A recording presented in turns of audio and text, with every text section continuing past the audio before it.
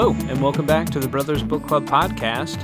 We're here with our Penguin Little Black Classics review collection, and we are on episode 53 today. Had to double check that number just to make sure I had it correct. It feels pretty surreal to be past even the halfway marker.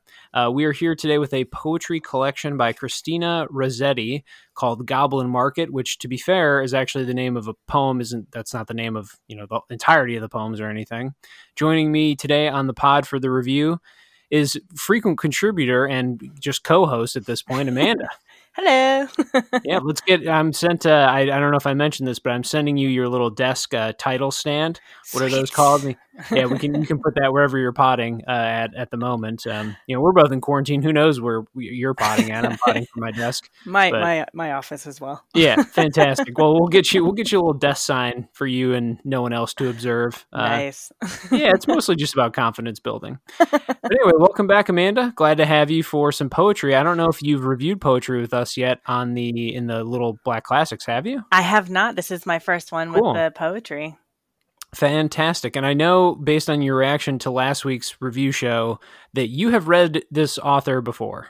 Yes, I read actually Goblin Market before. I took a class when I was getting my master's in Victorian women's poetry. So great. Okay. Did Rossetti, Elizabeth Barrett Browning, Letitia Landon, et cetera, et cetera. Barrett Browning sounds very familiar to me, but it's another one where I don't think I could pull an example out of my head. I'd have to go to like my anthologies or whatever. She's even more well known than Rossetti. Rossetti was like her successor. Okay. Yeah, so Barrett Browning, her husband was Robert Browning. Okay, also sure. Poet. But Elizabeth Barrett Browning, she wrote the poem that everybody knows, How Do I Love Thee? Let Me Count the Ways. Oh, yeah. Okay. Mm-hmm. Great. Made its way into many probably pop culture references, but that sounds about right. Yep.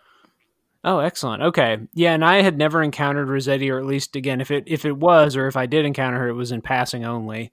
So this was pretty new to me. Not the first time we've covered poetry on the podcast, surely, but when I went back over to look at the list of things we've reviewed through this Little Black Classic set, it was actually less poetry than I remembered. I would have guessed it had been, I don't know, of the 53, maybe 10 to 15. And I think it was only like 5 or 7. So it's been, poetry light relatively. So anyway, you don't feel bad or left out or anything. We haven't covered as much as it seems. This is, of course, a review episode. So we'll be kind of giving general impressions and doing our normal format for now. And again, we're covering Christina Rossetti's Goblin Market. We'll begin, as we normally do, with one-sentence simile reviews of the poetry collection. Amanda, would you start us off this week with your simile review? Sure. I said reading this is like reading a blog. You get all the feels and insights into the one person, the writer, but she's taken the time. It's not like a diary or per se, but you take the time because you're going to actually post it. You take the time to pretty it up, but you still see the person and the insights of that particular person. It's a fascinating comparison because it reveals very quickly both your and my age. I think blog is a concept. Do people still blog? I feel That's like right? So it's like you and I perhaps remember a golden age of like some of my favorite writers from mid 2000s or so, like my college age. I found their blogs before anything else. And then it's like as they got jobs, I followed them and there were websites that they published at. I feel like there was one called like The Owl or something like that. There were a bunch of writers whose blogs I had a soccer blog I followed, then he got a job writing. And it's just those connections were kind of flying around like that in the, I don't know, 2000s. And then, these days, I feel like blogs are dead, but people do like people podcast a lot more now. That's a much more popular medium than it used to be, and do other kinds of things. TikTok. I mean, do we have to bring this to TikTok? Is that what we should be doing right now? Are we wasting our time potting? Are you and I, should we be doing synchronized dances on like a video format, or what are we doing? Oh man, I think that we should try one, right? What would be a good dance for Goblin Market? I think the sad truth of it, or the honest answer, and I think I've had just enough beer. There's some behind the scenes production insight for the listeners, but I think I've just had enough beer to give the honest answer, which is like it would be the really demonic and like assaulting, frolicking of the goblins in the Goblin Market. Yes. It would be some kind of like really around the campfire, like everyone's in loincloth, like just has, we just ate some kind of animal fresh kill and like we're covered in blood kind of shit, or I Yeah. guess fruit juice, or, Yeah. we'll get into that. But I love it. yes. So I think that it would have to be something, something simplistic, but kind of reaching into something primal. Yeah. Not having too much rhythm, but some, and definitely the music would be kind of spare and maybe brooding, aggressive. Anyway, that I think would be probably the most fitting thing. And for that conversation alone that we just had, I think it shows that we have no place in the TikTok ecosystem. Yeah, I think we were just actually, I could hear my account getting banned on my phone from here. My phone's muted, but I think I can hear us being removed slowly from the platform. So anyway, it's just funny to hear you talk about blogs that way, because I think now it's almost a pejorative in a way, where it's like, you're just, you blog or whatever, sports blog. But there was a time when it was a bit of a golden age. I remember it. Writers that I currently enjoy still kind of came up that way. So I get it, and it's certainly distinct from a diary. I get what you mean there, that it's, you button yourself up a little bit, or you button up the shirt a little bit, you make it a bit more formal. My simile, I think, is a little less kind, because I think my reaction was also a little less kind to the poetry. But it's not negative. I wrote that reading this poetry is like having a passing glance and a smile at a person you find attractive. One of those, flash in the pan moments in real life, back before coronavirus, when you actually saw people. I still go on walks in the park. I guess this could happen to me at the park, but otherwise it's not like I'm seeing any other human stranger. But anyway, it reminds me of something that is memorable, I think. And sometimes we read a lot into those moments, or I think movies have taught us to believe those moments are fate or destiny, or, romantic, right. Kind of like, as part of a romantic journey or something. But even though you might have that heart flutter, I think it's most of those moments just go away. And I had, I think, the same reaction to these poems. I had those heart flutters, and I had the moments of real insight and enjoyment. I don't know if any of them will stick with me, though, and maybe we can dig into the specifics and find out. I think of the poets I still remember fondly, and there aren't many. It's not a type of writing I really enjoyed that much. I don't know if I'll remember hers, but we'll find out in our discussion. So that's my simile. Yeah, I think that's a great simile, because when you said that we were doing Rossetti, I was like, man, I think I have her poetry book. And I took a picture and sent you, like, it's a tome, right? It's huge. It's a huge book, man. Because I got the complete works. Yep. She's a prolific writer. But what I immediately thought of was not her. I was like, Rossetti, I know that I studied her, but man, I remember from that class, Barrett Browning, and she was an amazing poet. So it actually made me think of Barrett Browning instead. And I was okay. And Barrett Browning is not in the Penguins collection, if I'm not mistaken. No, not that I remember, honestly. Though in the back half, I can't say I've memorized all the names and and whatnot, but no, not that I can recall. So this is who they chose. I feel like they've done a pretty eclectic job, and I think so far I've admired the balance. Though, as we've commented on in recent episodes, like zero African American writers, which is ludicrous. Now that's like a huge oversight that I had not given much mind to, because it's been pretty international. So it's been fun for me to jump around to, I don't know, like I definitely hadn't read any Tang Dynasty poetry before that I could remember. So in a sense, it was like, I felt like we were getting a pretty interesting glimpse into this international set. But there's some weird blind spots in here too, noteworthy ones. And it's also very British. It's very Anglo focused in my mind, which fitting. I think on the back of my copies it does print the cost in the pound symbol, so I think this did come out of like their British or English publishing arm. So I think that makes sense when I think of it that way. Let's jump to connections and find some relevance here. I'll start with mine, I suppose, since I made you go first. The connection that I drew on, and maybe this could just be a very biased one, because I think a lot of poetry that I've enjoyed, including actually, who I gave a 3 to that was poetry, was Walt Whitman. I do really like Walt Whitman. I think a lot of poetry I'm drawn to is just centered on the natural world and humankind's relationship to nature. I don't think it has to be appreciative or fawning. Like I remember really liking also Herman Melville's. It wasn't poetry, but his stuff in this collection too. I remember I gave that a 3, strong recommendation, and it was like that was like nature's horror, and the great fear of the unknown, and like the dread of ocean traveling and all that stuff. But anyway, I think this collection does have, I think it has a bit of a balance. Like even in kind of the same poems, you've got like some kind of peaceful glens, or there's these what's the word I'm looking for? Like a peaceful clearing where there are animals frolicking, Very and things pastoral. yeah, it's very pastoral. Things are in balance, and you're brought into the warm hug and embrace of nature, and there's birds singing in a chorus and yada yada. I think though there are also some parts that kind of twist that around as well. So I think if you're interested in nature poetry, I wouldn't say it's the dominant kind of theme or topic of this collection, but that is a connection that I at least appreciated when it came up. And even in the main poem, the Goblin Market one, there are those components too. And there's that component too in there. So yeah, definitely. Nature is one of the major themes in a lot of her poetry because of the time that she was writing, right? This is the Victorian era. And so it was a common theme. And I think she does a pretty good job. There's a couple of poems in there where her descriptions of nature are actually pretty unique, and her language is really nice. Yeah. So yeah, I enjoyed that connection as well. Yeah, for sure. And how about you? What did you find? Any direct relevance? Yeah. So there's the way that Penguin had picked the poems from Rossetti. It's like, it's not just one theme. There's like so many different themes that you can pick from each of the poems. So there was no cohesive theme. So you can pretty much just pick up the Penguin's version of Rossetti's poems and kind of, run with whatever idea you feel like running with. But the way that I read her poems, I guess it's left over actually from the class that I took where I studied some of her poems, is I was focusing mostly on female sexuality and female gender roles.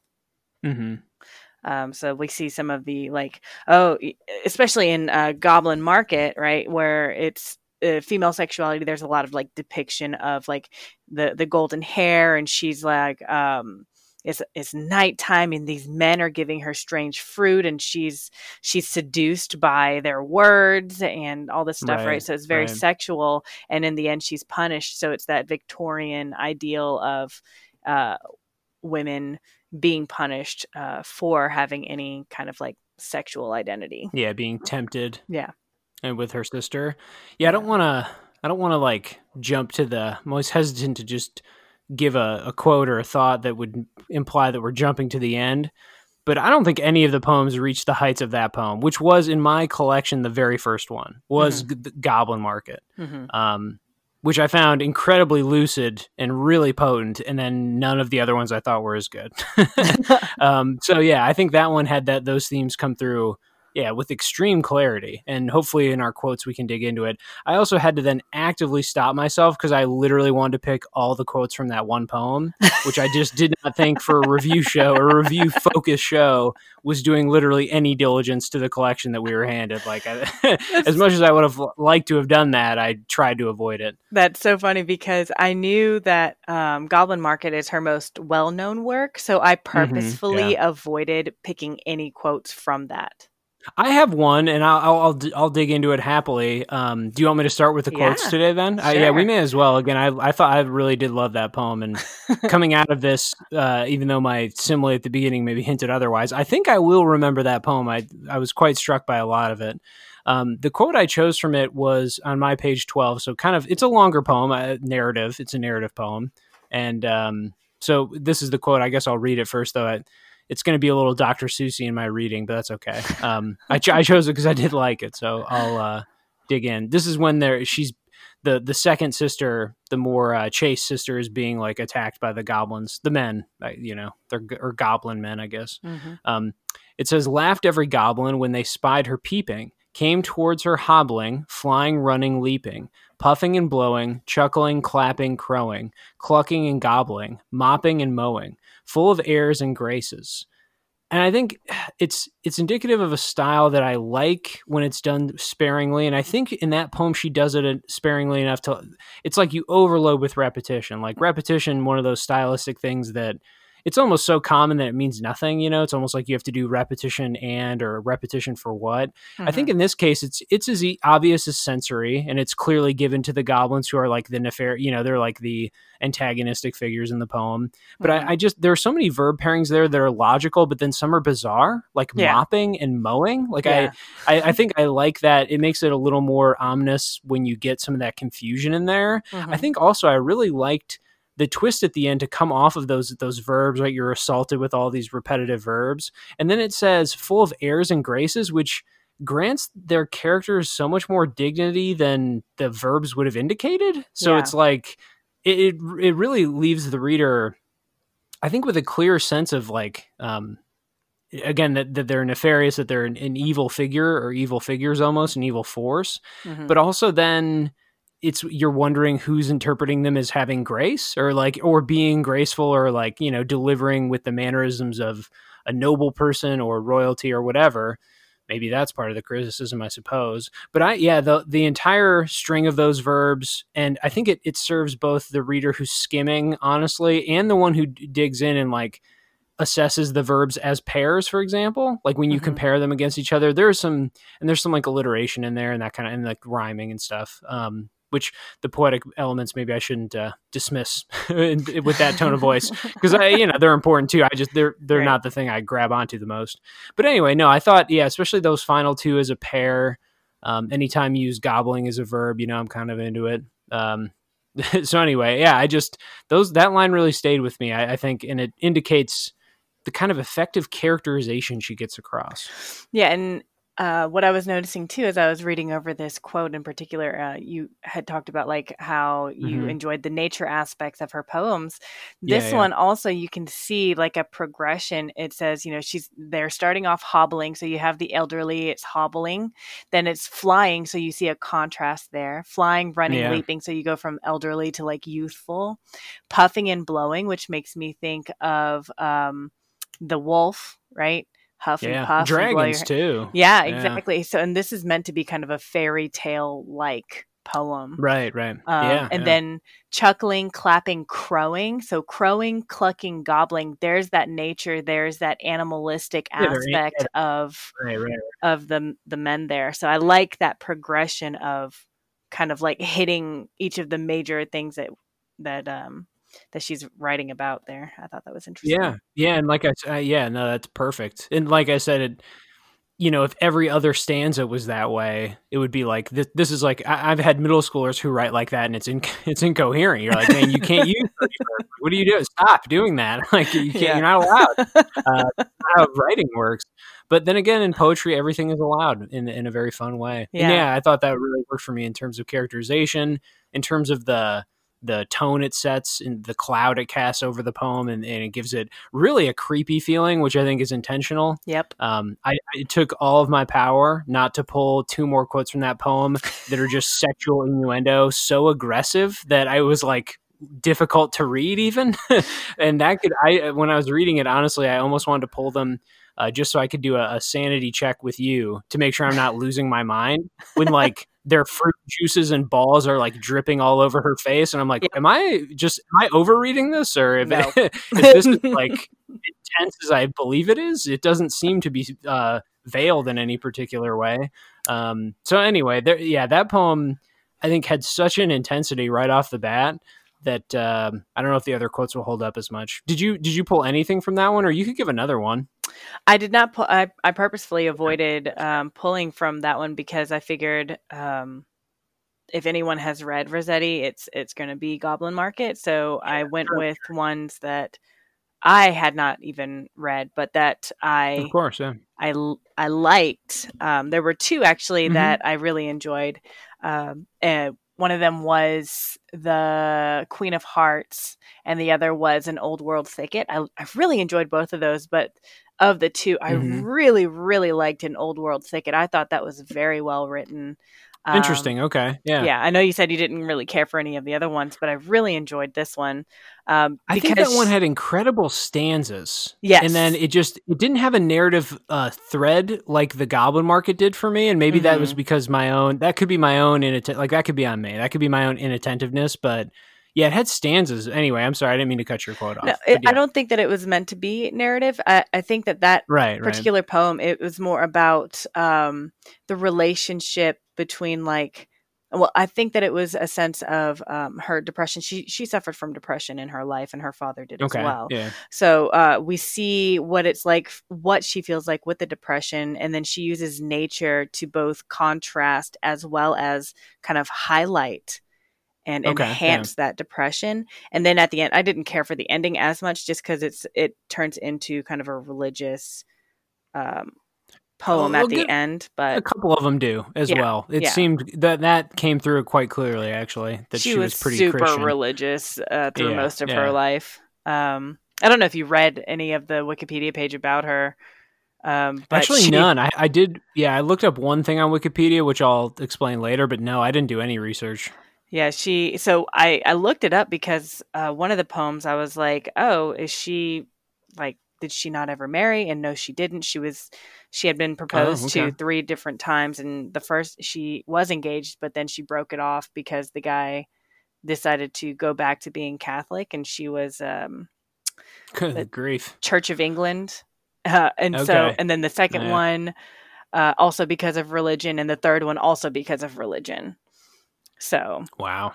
yeah. So no fruits then, huh? Yeah, no No fruits, fruits. no fruits, no juices. That's, I can see why the goblins come off the way they do in the poem. Then I mean, certainly things are clicking into place a lot more clearly than they were before. Well, Yeah. what about what quote from the thicket? Let's jump into the thicket Yeah. one then, since that one you enjoyed. So the other poems were pretty short, but An Old World Thicket is her Hmm. other longer one, right? Yeah, So yeah. Goblin Market's the longest one, and then I think Old World Thicket is the second longest one, and the others are pretty much like just one pagers. At least in my Hmm. copy, they are Yeah, in same, same. in my tome. Yeah, yeah. The 10-inch thick one. You mean? Yeah. Yeah, the door stopper. It is definitely yeah, an effective door stopper. Yeah. So the Old World Thicket is about like her describing her depression, and then eventually coming to terms with it, and embracing what I think of as like peace with nature, but also peace through Hmm. her religion and the hopes of like a heaven and all that stuff, right? Hmm. Anyway, so I chose lines 41 through 45, and it says, each sore defeat of my defeated life faced and outfaced me in that bitter hour, and turned to yearning palsy all my power, and all my peace to strife, self stabbing self with keen lack pity knife. So I thought that was just a really great insight into how she was feeling. I especially liked the last line, which was self stabbing self with keen lack pity knife. Right? Yeah, She's just yeah. attacking herself, and it's this cycle for her. And I thought that was really well put. And you don't. It's something that I hadn't heard anybody say before. It was, I thought, a unique way of putting that feeling of just like I can't get past myself. Yeah, and I wonder and I think I've covered this before, but something weird in my brain, like, just does this rewriting editing thing when I'm reading fiction or poetry. I don't know why it does this, but I'm reading it now and I'm like, look at that, like, lack pity, the little combo modifier. Like, most people now would say like pitiless, I guess, right? Yeah. And so it's just sometimes when you dig into these older texts, even not that much older, like even 100 years older, 150, whatever. Mm-hmm. Not saying go read Beowulf or what have you, but you will see that how much the construction and just like little things like that have changed, and it can kind of open your mind in terms of the breadth of the language and just, I don't know, just the fun ways you can construct things and the different flow you can get out of words. And anyway, yeah, no, Yeah. I like it. Yeah, with poetry too. I mean, the whole point is to kind of play with language, right? You have Yeah, yeah. free license to do whatever, like just play with it. That's one of the things that I like about poetry actually is that you don't have to necessarily follow any grammatical rules. You can make up your own words, you can make up your own similes and metaphors and be just wacky, and I love it. It's funny. She in a similar stanza in that one. I'm just going to jump in now. I'm changing Yeah. up my quotes, pulling a audible here. She does a lot with personification in this one, and I don't know if the analysis for me would go deeper than like nature can be ominous, et cetera, et cetera. Obviously there'd be a better reading than that, but I think that's how it comes across. There's like, she wrote, and all their shadows swayed in breaths of air that rustled and that played, which without the rhyme, I think would really do a lot for me. Again, rhyming is very tough. I really have a hard, this poem actually, so that's a funny thing I can mention.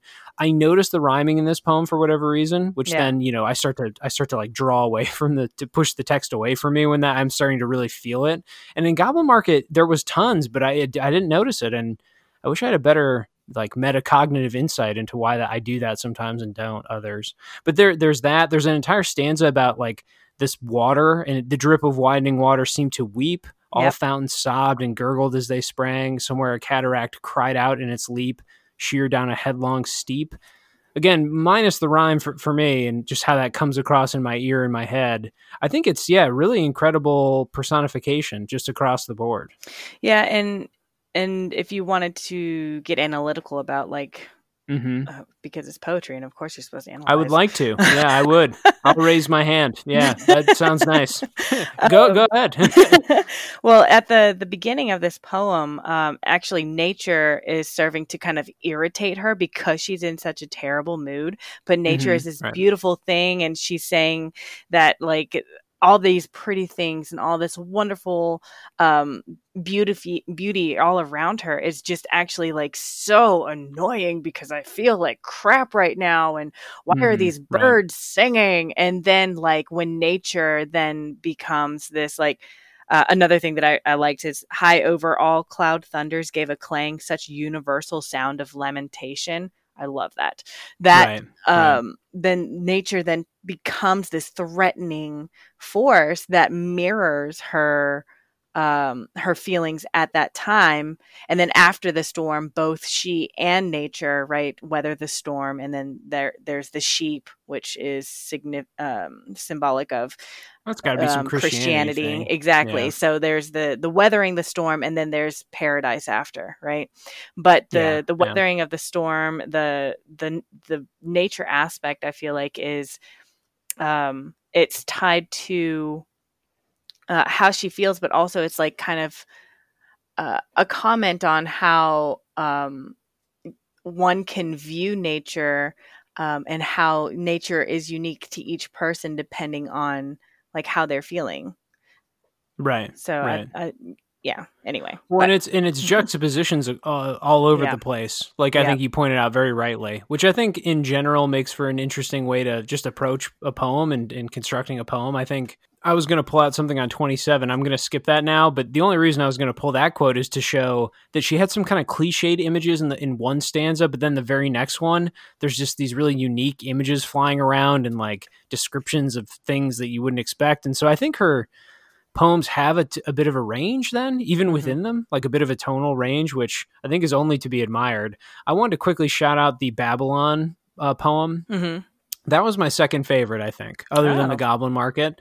The reason being, by the end of it, it seemed like an obvious condemnation. Like there's a conflagration of this person who is, like lit on fire because of her sinfulness. Yeah. But I just admired it all the more then, because at that point, with the Christian themes being so overt, I kind of, I do my job and I then rebel and be like, no, she seems cool, man. Like, light her on fire. It's like powerful. She's not dying. She's like, in a powerful blaze. But anyway, there was a quote about her, I believe called the Great Babylonian or the Great Babylon, something like that. Babylon the Great. Babylon the Great. There you go. On 28 for me, it said, her heart lusts not for love, but through and through for blood, as spotted panther lusts in lair. No wine is in her cup, but filth is there, unutterable, with plagues hid out of view. And I think it's a nice little twist or inversion. It also associates kind of lust with death and lust with like blood and lust into bloodlust, maybe a certain combination there. Yeah. And the wine in terms of Christian imagery or like Christian symbols. Yep. Wine is blood, and so that's an interesting little play too, where it's like, well, whose blood? She's not after Jesus's blood, I guess. She's after the human blood. She is part of the plague, another biblical reference that we could dig into. Yeah. I just think it was a very rewarding, very brief read, like a 2-stanza one. And 100%, I will say this.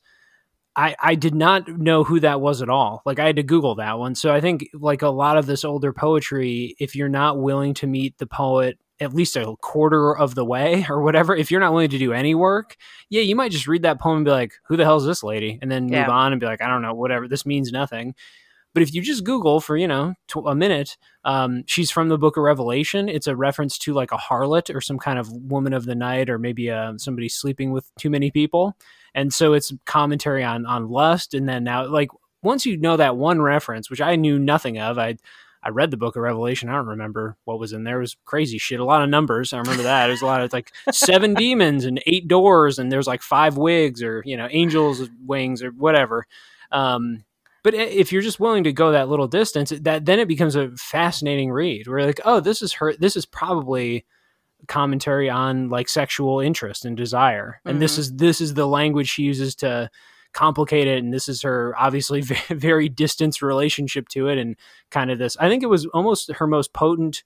I put like work per word, if that makes sense. So it's like on a per word basis. I think that poem, I found it to be the most intense. It was also maybe the most violent. So there you go. It's maybe simplicity on my part, but yeah, that and the Goblin Market ones I found pretty intense, really intriguing. Some of the other ones not as much.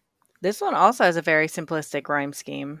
Yeah, it didn't bother me. That's another, and strange too, even in the quote I read, right? Because it was, which ones? It was lair and no, what were the, lair and there. It's like, that's. And through and view. Oh, yeah, that's true. Yeah, I can't. I wish. Maybe we'll have to rewind, and I'll have to go revisit the Keats episode. That was when it hit me so negatively when we did that review of the Keats collection, The Eve of Saint Agnes, which she has a poem about, or she referenses. Yeah, on she's an allusion to that. Yeah. It hit me so negatively, that collection, that it was a one for sure. And I just remember thinking that I'd never been so down on poetry. I'd never disliked it so much. Yeah, and again, I wish, I don't know if I'm going to be able to, on the spot here, improvise a deep analytical insight into why sometimes it bothers me and why sometimes it does not. I think brevity is an important thing. Like with the Keats poem, The Eve of St. Agnes, was like 30 pages or 20 to 30 pages. I think sustained ABAB rhyme over that period of time, it really just feels like you're going in a loop, like you're trapped or something rhetorically. Like it's like they're stuck in an idea and they can't get out of the idea, and you're just stuck there with them. Now, granted, that's just, we're talking now at this point, just like transgenerational stylistic choices, right? Like I also don't, I don't know, I don't do cave paintings either. It's like, it could just be some kind of like, it's not that it's inferior, it's that it's foreign, I suppose. It's just like, it's a style so lost to time that it just feels grating to me, I suppose. It's interesting because to have a sustained rhyme scheme like that is actually pretty difficult. Like you have to really plan it out, especially if it's in any kind of meter as well.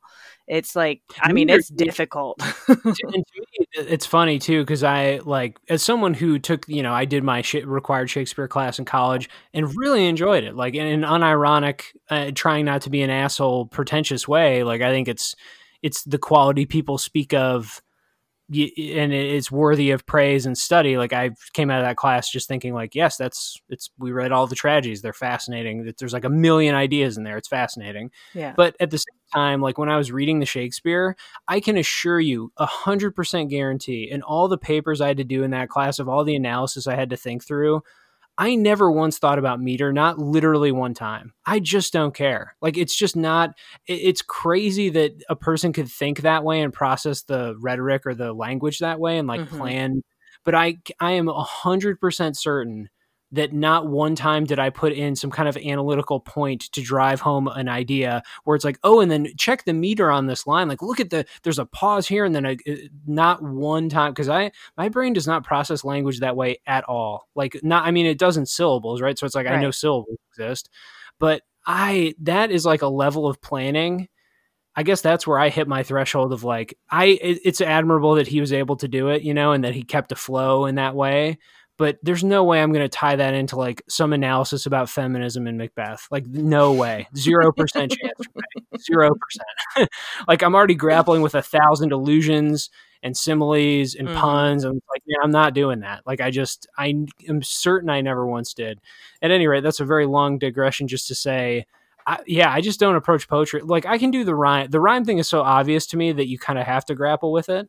But I really draw the line on meter. I'm not sure if you find meter. Do you find meter interesting to consider when you're reading? No, the only time that I would find it interesting is if it breaks at some point. Right. The other thing with meter, though, and let's not undersell this, Ryan and I've talked about this too on the poetry episodes. You would know it if you read it out loud, but who does that? We don't read poetry out loud anymore. Like Right. I encourage people to do it when they're, if you can, if you're feeling not self conscious or whatever. But it's just such a foreign way to read for people now that to read a poem out loud to yourself, like who? That's a hard sell, I think, for most readers nowadays. Like to convince someone to do that, at home and be excited about it, to like try and hear the rhymes and the meter. Anyway, sorry, a longer digression than I planned. But you mentioning meter really brought that back to me, where it's just like doing that in AP Lang or AP Lit or whatever it was. I just remember thinking like, damn, we're really gonna have to like authors for hundreds of years were doing that with such meticulous care. Right. Not really. I mean, yeah, they were considering it, but it's not the crux and foundational piece of their work. It's not Right. some magical analytical key that once you know what a troche is, that you're like, oh shit, man, like I can do Macbeth now. It's like that's not even close. It's like that has nothing to do with anything, basically. Anyway, maybe that's just my own readings and bias. What about 'cause I have gone on far too long here. You really hit something to me. You struck a nerve. Um, this is the You're very welcome. soapboxy episode now. Let's go over some other quotes, though. I don't want to transition out of this too fast because I want you to get at least a couple more quotes in. Any Yeah. other ones that stuck with you? Sure. So the other poem that I really enjoyed was called The Queen of Hearts. And I really liked this one because it was so playful. All of her other ones have like Yeah. a particular purpose where it's talking about some kind of serious subject matter. But this one was just her being fun, having fun. Like, Right. so I really enjoyed this poem, and I thought that it was nice that the editors included this poem in there to give kind of like a little bit of a break to the reader, so you can be like, oh, I don't have to overanalyze this. I can just enjoy and like take it for what Right. it is. Yep. So what I pulled was so she's in this poem, she's kind of like, why do you always get the Queen of Hearts? It's no matter what, you always get the Queen of Hearts. How is that?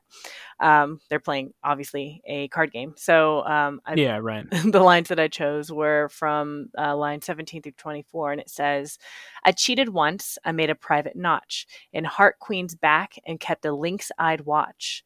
Yet such another back deceived me in the pack. The Queen of Clubs assumed by arts unknown an imitative dint that seemed my own. This notch, not of my doing, misled me to my ruin. Mm-hmm. So I really like that because you have some hyperbole, right? Like, misled me to my ruin. It sounds tragic, but it's just, I mean, she lost a game, right? It's not that big of a deal. We've all been in. Now, granted, again, swap card games for like board games or video games. We've been there. Respect to Rossetti across the timeline or across time periods. But anyway, sorry. Yeah, and then there's some personification where the Queen of Clubs is the one tricking her, right? So it's just nice. It's playful. It's light, and we get to see a different side of Rossetti's writing in this particular poem that I just really enjoyed. I really appreciated it. This is how I know I'm wildly hypocritical, because I had the same reaction, like, oh, this is like, it's goofy and fun. It's like she's probably teasing a friend, or it's like, yeah. Anyway, you nailed it. But then when I read it, I had the opposite reaction, which was like, can't we get back to that Goblin Market? Like, that shit was crazy. Like, that was like wild. That was like so intense. And so at every line, just like, I felt like I was just getting jabbed, and then to arrive at that was just kind of, I don't know, it felt limp. But no, I think you nailed it. It was way more playful. It was more just fun. It doesn't have some crucial subtext or something. I'm sure it has a bit. No, yeah, I think that's a great one. Any other quotes you want before we jump to the literary corner? Sure. So I've been like really positive so far. But one of the things that I noticed in some of her writing was just like there's sometimes a change in her tone that just seems to come like out of the blue. She can whip it back and forth. Like I think we had mentioned that earlier, but no, that's worth saying again. Yeah.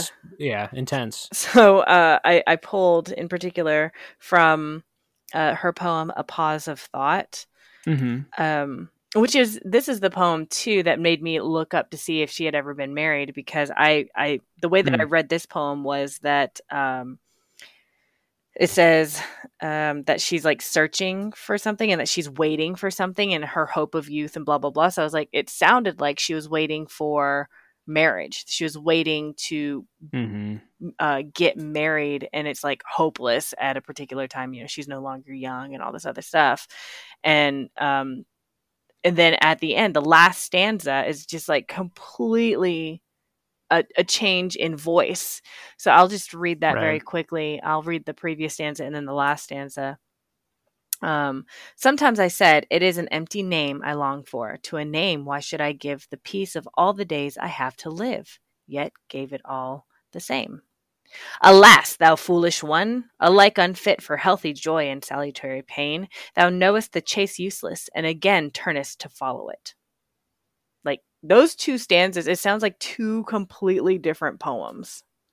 Yeah, it's and that turn towards hopelessness, or Right. kind of like you have a destiny of uselessness or a destiny of hopelessness there in front of you. Yeah. You're like stuck on some kind of track in that way. It's Yeah. I kind of remember that final line too, but I agree. I bet my reaction to that poem was just like, huh, and then I probably moved on. Like I remember being, it has a striking ending, and it certainly is in its pessimism or whatever is seems kind of intense now Yeah. that you read it back. But no, and to pick up on that, I'm not even sure I picked up on that tonal swap when I read it, but it's certainly there. And it's different too because the rest of the poem she's saying, I did this, I, and then in this one it's Right. thou, and yeah, it's a change in language, it's a change in voice, and it's a change in tone. It's just out of the blue for me. And I mean, I think that it's supposed to be like God's admonition, right? Like, why are you so Okay. upset Yeah. about something when you know that like later uh pain is passing, but heaven is rewarding, or something, right? So that's how I kind of read it. But I was just like, man, if you would have cut that last stanza out, I think that the poem would have sounded better. Like, Right. it Yeah. just No. ended at the previous one. Or maybe we could make that case for coherence. That you and I Yeah. are both very fond of. We've talked on previous podcasts before, and Yeah. yeah, I think, and I don't even mind having that kind of having a rough juxtaposition kind of put in your face like that, but. Yeah, it was. I think it worked in Goblin Market, and not anywhere else that well. Maybe Yeah. because I don't know. Maybe she had more time to explore it in that poem. Yeah, that's true. Let's jump to the literary corner, the educational segment of the pod where we attempt to impart some kind of literary knowledge to you, the listeners. I'll do mine first because it's very brief. Yeah. It's Incantation, which I'll admit I opened the first page I jumped to when I was just flipping through the literary dictionary. That was the first page I jumped to, and I immediately read it and thought, the Goblin Market did feel like that at times, like they were performing some kind of ritual. So anyway, an incantation is a formulaic use of words to produce a magical effect and to create an intensifying emotional temperature. The words may be chanted or spoken. It is very common in primitive literatures and is much used by sorcerers and witches, and also for ritual purposes as in a charm. I just thought, just to get back to the quote I pulled from the Goblin Market, it just felt that way to me. Like the narrator or even the goblins were trying to like entrance the characters. Obviously, they're trying to lure them, right? But their repetitive way to talk about their fruits, the way the adjectives fly around and the verbs, yeah, it just felt that. It felt like reading an incantation to me, and it felt kind of like it lulled you into their, I don't know, they're like lust and deception. Yeah, that's perfect because it ties into the fairy tale story, right? So it makes it even more like a fairy tale. Yeah, it certainly felt that way. How about you this week for literary corner, Amanda? Anything? Yeah, sure. I chose the word allegory, which is the expression of truths or generalizations about human existence by means of symbolic fictional figures and their actions. In other words, there's a deeper meaning to that story, right? Of course, that's allegory. Yeah, it's like it's a sustained comparison, is how I used to put it to students. Perfect. Like it's just a comparison that goes on for a very long time. It's not a sentence. It's like I wrote this novel. The whole thing is a comparison. Right. By the way. Anyway. Yeah, so I thought of that for Goblin Market, obviously. Goblin Market is kind of like in a fairy tale setting where it is about not just, these goblins who are feeding fruit to one female and then forcing fruit onto another female. Yeah. but it's Yeah, actually, literally. That's just literally what happens too. That's it not is even. literally Yeah. what happens in the story. Read But into that what you will and must, but yep. exactly, because remember, it's an allegory. Sure. I think it shows flashes of I don't of other things. So yeah, that's what I chose. Well, let me just borrow right off that then to transition into the reviews section. We'll do Yeah. our normal two parts. We'll do the So What's Good About It segment, and then we'll do the official ratings. I'm just going to do both of mine at the same time then, because they inform each other very deeply here. The Goblin Market is what's good, or Goblin Market, I think. No, I don't know why I keep putting a the in front of it. I think that is what's good about this collection. It was a poem that'll stay with me. I found it at time. I think I've used all the adjectives in my bucket. It's intense and harrowing, and but also kind of like sweet in little moments and pockets, and it's kind of uplifting, but then deeply not. I think it's a long poem, but it's not an epic poem. So I think if you take the 10 minutes out of your day to read it, I think you'll find it like disturbing, but also like weirdly charming. And the sister relationship is also worth reading into. It didn't really comment on that, but some of those Mm-hmm. descriptions were just so intense and just erotic, which Yep. again, there's so much to discuss there. Anyway, so I think it's worth investment like that. I thought was phenomenal. So the collection is, I think, a 2 for me. This reminds me of other poetry collections in the same way, where I think these are more accessible for sure, more than the Keats or maybe the Coleridge that we read that I've already reviewed.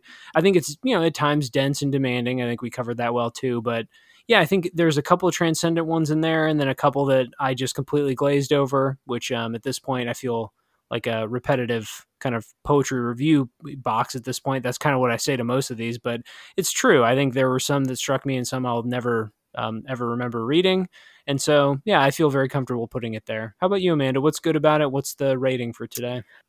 So I said that it's easy to read, especially considering that this is Victorian poetry. And there's plenty of themes to choose from in her poetry. So I think that the editors of the Penguin Classics did a pretty good job with trying to showcase her style. But at the same Yeah. Yeah. time, I thought that they could have made it more cohesive in a way. There were just too many themes. If they would have maybe chosen one or two themes to go with, but still showcase her different styles, I think that would have been better, because you're just like going from one idea to the next, and it's not even in any kind of order necessarily. Mm-hmm. So I think that they could have organized that a little bit better. So I gave it a 2. She was a prolific writer, and I did like Goblin Market, obviously, and those 2 other poems that I mentioned, the playful one, the Queen of Hearts, and the other longer one. But her writing seems to be, because of, I also noticed the rhyme scheme, the repetitive nature of the rhyme scheme, and the lack of advanced vocabulary. I think that was on purpose, and I think that some of her poems are meant to be for children, almost like for readers who are not advanced readers. So, which is good, because if you don't know poetry, you don't like poetry, or you've had bad experiences with poetry, this is a great like introduction or reintroduction to poetry, and is not scary, right? It's not going to be overwhelming. Which is another reason why I gave it a 2. I would say that I didn't give it a 3 just because the organization, but also I like Rossetti, but compared to other poets that I've experienced, she's not the person that I would necessarily recommend to somebody who really enjoys poetry. Yeah, quite fair. I think well put, and I agree. It's dense, but more approachable. Like I had called out Keats and Coleridge before. I think it's far more approachable than those, and has a lot more to access for someone who's just curious about poetry, or maybe maybe even, as you mentioned, the lens you analyze it through in your masters, which is like Victorian female poets. Like that maybe is as good a selling point as any. It's a pretty specific selling point, granted, but that I think is a lens that makes it pretty appealing. And I think go read Goblin Market is my takeaway from this. I think that's the perfect 2 then, where or at least from in my view, where it's like definitely experience this one thing. It's great. And then, the rest, take or leave. You find that out on your own. Yep. Excellent. Well, hey, thanks and congrats on finishing your first poetry episode. Hopefully that was fun. I know, right? See, poetry after all these years, you still got it. We may have forgotten about you in the modern world. We may have just transformed you into musical lyrics and called it a day. Mm-hmm. But we'll be here for you. Maybe just at poetry slams or whatever. But we'll do what we can to uphold the tradition. Next week we've got some short stories coming up from the 1001 Nights, Arabian Nights, I believe, and that is Sindbad the Sailor. So that's excerpts just from one person's stories within that 1001 collection, which I believe is quite large. So we're only reading a very small snippet of it. So we have that to look forward to next week, a bit of a short story change up. And until next time, we will see you between the classics.